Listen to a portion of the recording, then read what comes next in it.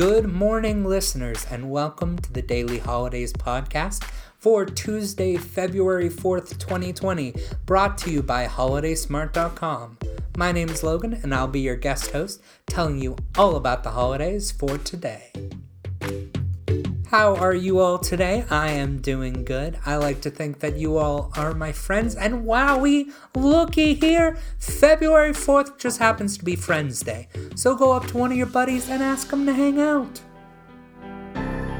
Today is also in remembrance of one of the finest entertainers of all time, Liberace, with his own day, aptly called Liberace Day.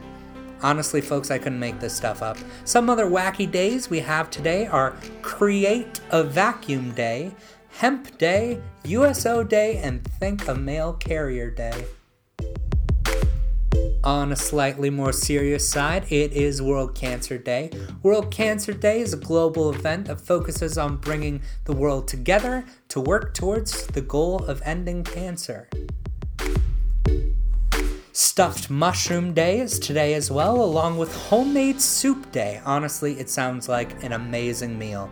Along with that amazing meal, you could chase it down with Medjool Date Day. Dates are like these little raisin-type foods. Honestly, I only know that because Indiana Jones, Salah says, like, bad dates, and then he catches it right before it lands in Indy's mouth. And this isn't the Indiana Jones podcast. This is the Daily Holidays podcast. And I want to tell you all about the holidays, and I am afraid that that is all the holidays for today. So I must sign out and say goodbye.